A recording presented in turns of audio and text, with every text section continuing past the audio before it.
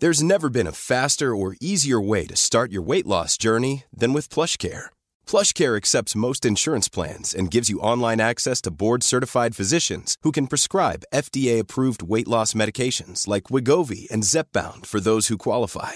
Take charge of your health and speak with a board-certified physician about a weight loss plan that's right for you. Get started today at plushcare.com/weight-loss. That's plushcare.com/weight-loss. plushcare.com/weight-loss.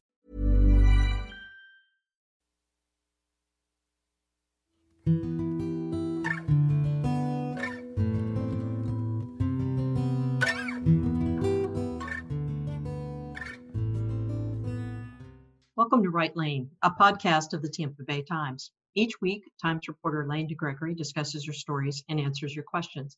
The focus is on craft. My name is Maria Carrillo, and I'm the enterprise editor at the Times. This is a milestone episode for us, our 150th. We still can't believe it, but we've been doing this for nearly 3 years. Thanks to all of you who are loyal listeners and to those who have reached out to give us feedback and support. You've kept us going. Today's topic, hurting right now? Recently, Lane wrote a story about a woman whose brother had struggled with depression, and it led us to spotlight the issue in the era of COVID-19. Before we talk about the reporting and writing, here's Lane with the first 2 sections of the story. We'll post a link so you can read the rest online. When the pandemic hit and everyone had to stay inside, Jen Jones worried about her youngest brother. He was 28, living with 2 roommates in a town and country apartment, unable to go to the video gaming academy where he competed or hang out with his friends. He'd quit his job in a medical customer service center and was afraid to leave his room. He was always a germaphobe, so the threat of that virus really got him upset, Jones said, and he already struggled with depression. She feared what the isolation and lack of income would do to him, on top of all the uncertainty and fear everyone was already feeling. In late March, a week after the state shut down, Jones got a call. Her brother had been playing online video games and acting strangely. He told his teammates he'd taken a bunch of pills. One of them called 911. He'd been involuntarily committed under the state's Baker Act and was in an emergency room. Jones raced to the hospital, but because of the coronavirus, she wasn't allowed to see him. She wrote him a note and left it with a nurse. "Please call me. Let me help you. There's nothing in this world I wouldn't do for you." 2 days later, she learned he'd been discharged and was back in his apartment. How do you release someone who's struggling like that to the isolation of their 6x8 room, she asked. How is that a good idea? As early as April, mental health specialists across the country were warning about how the coronavirus and lockdown would cause more people to struggle with anxiety, depression, and suicidal thoughts. A Gallup poll released that month showed 60% of American adults reported feeling stress, up from 46% the previous summer. The polling company called the findings unprecedented. In May, a group called the Wellbeing Trust in California released a study predicting that this first U.S. pandemic in a century could lead up to 75,000 deaths of despair from suicide, alcohol, and drug abuse. Stressors like unemployment, fear, dread, isolation, and uncertainty, and the combination of all those factors is causing people to lose boundaries on their behaviors, the report said. During late June, the Centers for Disease Control and Prevention said 40% of U.S. adults reported struggling with mental health or substance abuse, and 11% had, quote, seriously considered suicide. Young adults, racial and ethnic minorities, essential workers, and unpaid adult caregivers had even higher rates, with more than 20% of essential workers reporting suicidal thoughts over the previous month. Between June and August, calls jumped 15% at the 211 Crisis Center of Tampa Bay, according to CEO Clara Reynolds. Quote, PTSD takes about 6 months to set in, so we're bracing for a real onslaught in October and November, she said. This crisis hasn't even really started yet. All summer across Tampa Bay, people were posting about friends and family who died during the pandemic, some from suicide. Isolation during these trying times was probably a factor, one Facebook user wrote of their friend. My friend just took her life, wrote another. I really can't take much more from 2020. According to medical examiners' offices, the number of deaths by suicide hasn't increased in Hillsborough or Pinellas counties, but calls to crisis centers have spiked. Early in the pandemic, Reynolds said, most of the calls were from people worrying about their physical health, contracting the virus and dying. In April, the calls were more about economic concerns, losing jobs, not being able to pay rent. Politics, protests, hurricanes, and retirement funds also are adding to the distress. Quote, now we're shifting to seeing an increase in calls to the suicide prevention hotline, said Reynolds. Over a 3-month period last summer, about 1,300 people called the hotline. During that same period this year, the volume increased 17%. Kristen Mayer, Chief Operating Officer at the Suncoast Center in Pinellas County, said about 1,500 people now have active suicide prevention plans. This time last year, she said, that number was about 540. The most heartbreaking calls, Matra said, are about children who are afraid to leave their homes. This is a new population dealing with agoraphobia, she said. We've never seen 11-year-olds scared to go outside. They're worried they'll get the virus or bring it back to their families. Overdoses also are increasing in Pinellas, said Diane Clark from an addiction treatment center, Operation PAR. Since the pandemic began, she's seen a rise in overdoses from fentanyl, amphetamines, opioids, and cocaine. Alcohol sales, she said, are up as high as 35%. People are struggling, said Reynolds. We're getting callers saying, I'm all alone. I don't see a light at the end of the tunnel. I've lost loved ones. I think my family would be better off without me. So this was one of those stories where we were talking about, everything that's going on with the pandemic and what are the topics we need to hit on? And I know you were going back to this whole idea of depression and how many people were suffering. So let's go to how you found Jen and how that started, because that was sort of the evolution of the story. Yeah, well, we had run a story by my colleague Dan Sullivan back in, I think, the beginning of April, where he basically did a news roundup talking to all of the mental health providers around Tampa Bay. And they were all predicting there's this. They were all predicting there's going to be this increase of suicides, increase of calls to the hotline, increased depression. So his story was all predictive. And so I think by about maybe the end of July, you and I started talking about, like, maybe we should check in and see if that was really a thing, did those predictions come true, and how bad is it really? And I reached out on Facebook and basically said, if anybody's lost someone or knows someone who's struggling with this, I'd like to write a face on this. I'd like to put a personal story there. And this woman named Jennifer Jones, she's actually my husband's Facebook friend. She goes to hear his band. So he's played music at her parties, and she's seen him out, and I've had a beer with her maybe once where, we were listening to the same band concert, but I didn't know her at all. And Dan had shared my post on his page. So she sent me a Facebook message and said, oh my God, I just lost my brother. This is really splitting up my family. My other brother and sister don't want to talk about it, but I really feel compelled to make something good come out of this awful death and this thing that's really tearing me apart. And so I would be willing to share his story, but my brother and sister don't want to use his name. And I think her inspiration for it was, well, maybe she can't bring her brother back, but maybe she could get other families talking about this. Maybe she could get somebody else who was struggling to open up or reach out for help to somebody. So she had a very altruistic motivation in terms of, like, trying to bring some good out of bad. The brother and sister there was just a privacy issue for them. They just didn't want to have their brother's story kind of out there for people. Yeah, their take on it, and they wouldn't talk to me for the story, unfortunately. Their take on it was that the brother was like a really private person. Like, he didn't let many people know much about him. And they didn't want, if you Googled his name, to be the first thing that came up, death by suicide. And so we went round and back again about, can we put a picture of him when he was a little kid in? No, they don't want a picture. Can we use his middle name? They don't want to use his middle name. And I mean, for you guys out there, yes, I had to go to Maria. Maria probably had to, like, run it up the pole too, because we don't usually run unnamed stories or sources. So I don't know, we spent probably a week or 10 days going back and forth with her and her family about whether we could name him. But that was the biggest hurdle, I think. I think we ended up feeling like the story was in many ways much more about her than him, although he was, of course, living what a lot of people were going through. But she was sort of she was the one that was helping us to draw attention to the problem and sort of becoming a person that people could relate to. And so having access to her and having access to her pain and what she wanted to share, I mean, that helped. I mean, in a perfect world, it would have been much better to have his name and to had that connection too. But then it becomes also like how much time and effort do you spend trying to go track down somebody that fits into the situation that you're trying to write about. Right. Right. And then also, I mean, you helped me figure that out, and you were really good at this, about figuring out who the story is really about. The old lady trying to get in to see her husband at the nursing home was not about the husband in the nursing home. The little boy dying in his crib was not about the little boy. It was about his mother trying to keep him alive. And I think having you to bounce that stuff off on sometimes really, really helps. And then you can land on, we're going to call it Jen's little brother, and that becomes his name, right? That gives him his identity there through her.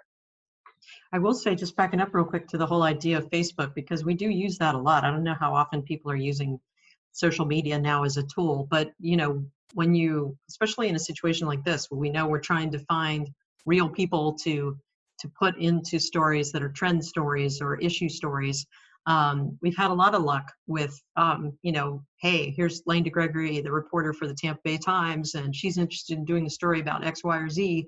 Do you know anybody who'd be willing? It's been a very helpful way to kind of draw people out. So and it helps a lot when people repost you too. I mean, most of them aren't coming off my journalism friends; they're coming off of friends of friends of friends, from other walks of life and stuff. And yeah. So despite settling on, so we now have a character in Jen whose little brother went through all of this. You were also, though, even struggling to get a little out of her and make sure that we could confirm details and make sure that it wasn't just like, okay, top of mind for her and things that may not be nailed down. So want to talk a little bit about going after the autopsy and the police report and that kind of thing? Yeah, I really don't let myself, and I know you wouldn't let me either, do a one source story, and I couldn't triangulate her, what she told me, her facts and narration, because I couldn't talk to her brother and sister. They wouldn't talk to me to confirm any of that. So I knew that roommates, we didn't have roommates. Didn't have roommates, didn't have his employer, I didn't even know his name until the end of the reporting to go back and look, and he didn't have a Facebook, so there was no way to poke around on that. But I did know, a guy dies in his apartment, there's going to be a police report and there's going to be an autopsy. So I asked Jen if she'd gotten the police report and the autopsy, and she said that she had. And I said, well, can I see them? And she said, oh, let me ask my brother and my sister. And then she got back to me and said, they don't want to share. Many of us have those stubborn pounds that seem impossible to lose, no matter how good we eat or how hard we work out. My solution is PlushCare. PlushCare is a leading telehealth provider with doctors who are there for you day and night to partner with you in your weight loss journey. They can prescribe FDA-approved weight loss medications like Wegovy and Zepbound for those who qualify. Plus, they accept most insurance plans. To get started, visit plushcare.com/weightloss. That's plushcare.com/weightloss. That with you. And I'm like, well, okay, it's a public document, and I didn't say that to threaten her, but just to say I need that information to corroborate your story, So I sent a Freedom of Information request to the coroner's office and the sheriff's department, and was able to get the narrative from both of them, about, the very medical autopsy about what and how he died, and what state his body was in and all that, but then also the police report about finding him and quoting the roommate about what had happened. So that gave me other stuff for my story too, right? Then I could use that stuff to help fill in the narrative, because Jen wasn't there when the roommate called the police. Jen wasn't there when the cops walked in and had to break his door down. So having those documents helped my narrative as well as showing up her story, So another challenge of this story was trying to figure out how to marry Jen's story with all this context that you got about the situation. And you over-reported the snot out of that, right? You were getting statistics from it. Lane had so many statistics in this first version of the story. It was like I was drowning in numbers. I was like, what? You can be in numbers. I'm not good at them. So I threw the book at her. It was good to over-report, because then you could pick and choose the ones that are most okay, which numbers are really the most telling. But anyway, so we have that challenge of okay, we have this narration of, her brother under stress and ultimately what happened to him. and where she is now dealing with the pain. And then we had this context, which was also sort of a narrative of sorts, in that it was kind of taking you from the spring into summer and fall. And so we tried to braid them, right? And originally, I think we were gonna end up with somebody. It was not going to end up. It was going to start with Jen, but it was going to end up with some of these voices talking about all that's happening, and it just felt much better to end again on Jen and sort of weave it back and forth. But we did a little fiddling with that. It was a little bit of trial and error. You know, that was good surgery on your part, because like I had it. I mean, I wanted the question that was going to propel the narrative to be what happens to the brother, right? I didn't want to tell you right away that he kills himself. I wanted that to be the thing that draw the readers through, and so you're following Jen, you know, through her own anxiety. So I knew I wanted to start with that and end with, oh my God, he's out of the hospital, he's back home, and now that's not a good idea. What's going to happen, you know?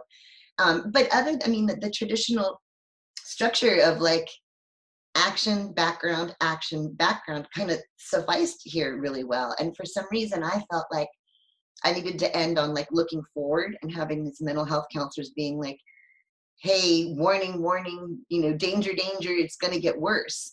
And I remember, I think I called you or I messaged you or something, and I said, it's so bleak, like to end on this, like dire, like the world is ending. I mean, it's legit, but I don't think that's the note that I want to end on, you know. And you completely flip-flop those sections. So it wasn't even a lot of rewriting. It was just like, let's end on Jen's note, where she basically is positive and trying to reach out and encourage people to like reach out to people who might be hurting, tell people you love them. And it was such a more positive and like gratifying ending, you know. I've drunk the Lane DeGregory Kool-Aid. There has to be hope. That's it, but you put the hope in that one. So talk a little bit about, because I know people struggle with this, the challenges of writing about suicide. You talked to, as we said, you got a lot of context about the situation, but you also talked to those folks about what we should say and what we shouldn't say as we write about it, right? And I think as an industry, we've all gotten much more sensitive to this in recent years, and we're trying to, you know, you don't want to ignore it because it's a societal issue, but you also don't want to do anything that's going to exacerbate the problem. So you want to talk a little bit about that? Yeah, that was actually a really big concern of mine, because I've always heard like you don't want to write about suicide because you don't want to encourage people or have copycats or people who were thinking, well, I might want to do this. Well, that guy did it, you know, and make it worse. Like that's the last thing in the world I wanted to do, was make it any worse. So I got on the National Suicide Prevention Hotline, and there's a media place you can click on, and that basically gives you like guidelines of what you should and shouldn't do as media. And then I took it one step further, and I called them and I interviewed this lady, and I said, what should I be aware of? What should I not do? You know, and there's certain language, like they don't want to say committed suicide. They want to say died by suicide. It's like interesting rhetorical language. But then I think the biggest takeaway for me as a reporter, because I want to know the details, like how did he die? What happened? And they were like, don't report that. You know, don't tell how people took their own lives, because it might give somebody else an idea. So I struggled a lot with that, because I had really good details, and it, of course, was very sad and smart and desperate and hopeless all at the same time. But I think after speaking with you too, we just decided to leave that all on the floor and have him open the door, and you just see that he's lying on his back on his bed, but you don't really know what happened to him. I mean, the readers don't, we do, but. Yeah. And you know, sometimes to me,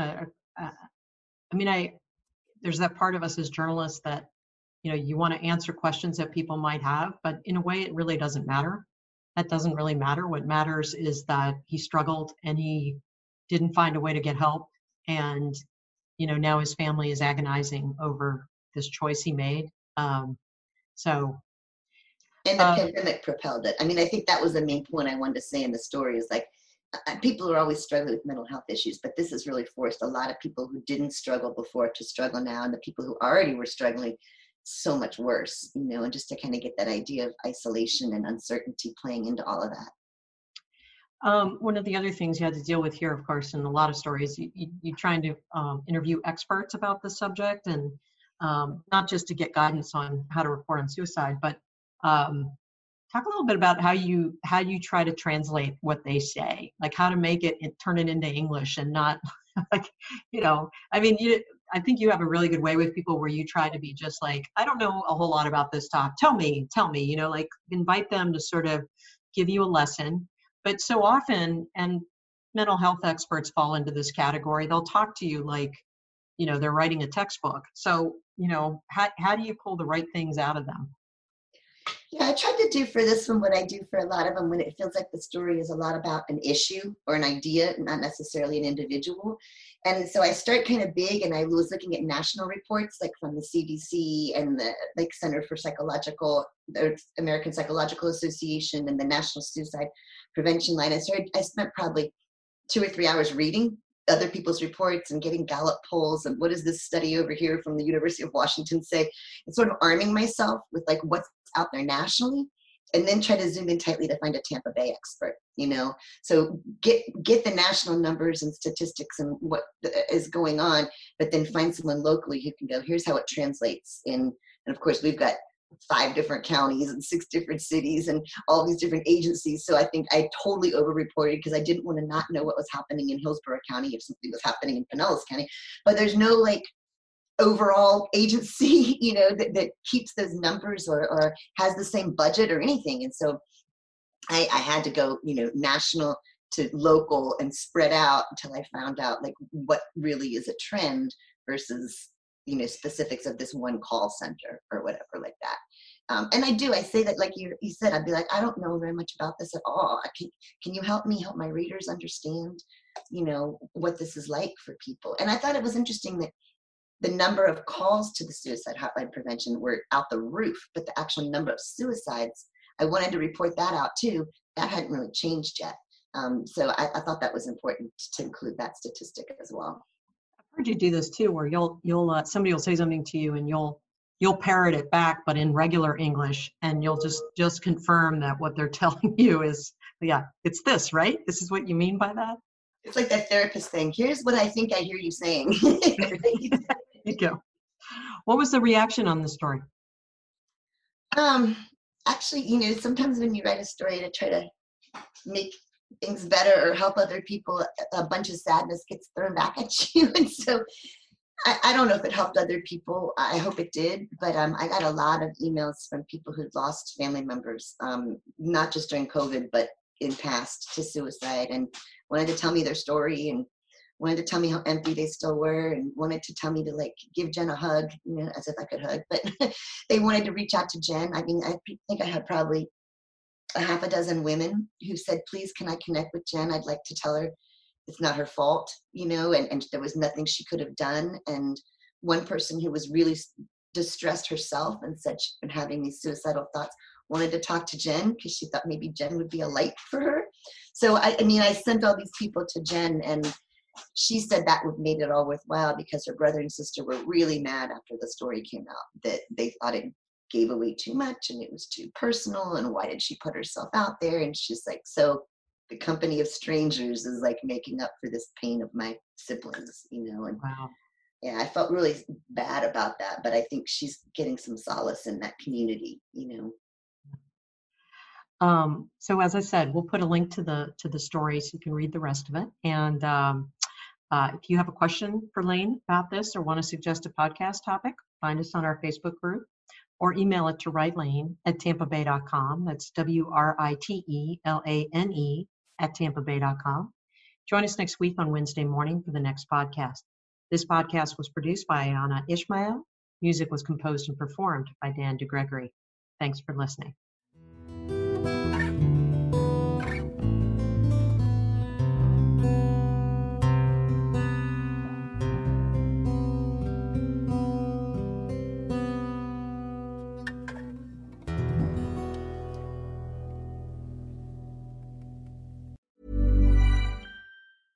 Hey, it's Paige DeSorbo from Giggly Squad. High quality fashion without the price tag. Say hello to Quince. I'm snagging high-end essentials like cozy cashmere sweaters, sleek leather jackets, fine jewelry, and so much more. With Quince being 50 to 80% less than similar brands. And they partner with factories that prioritize safe, ethical, and responsible manufacturing. I love that. Luxury quality within reach. Go to quince.com/style to get free shipping and 365-day returns on your next order. Quince.com/style.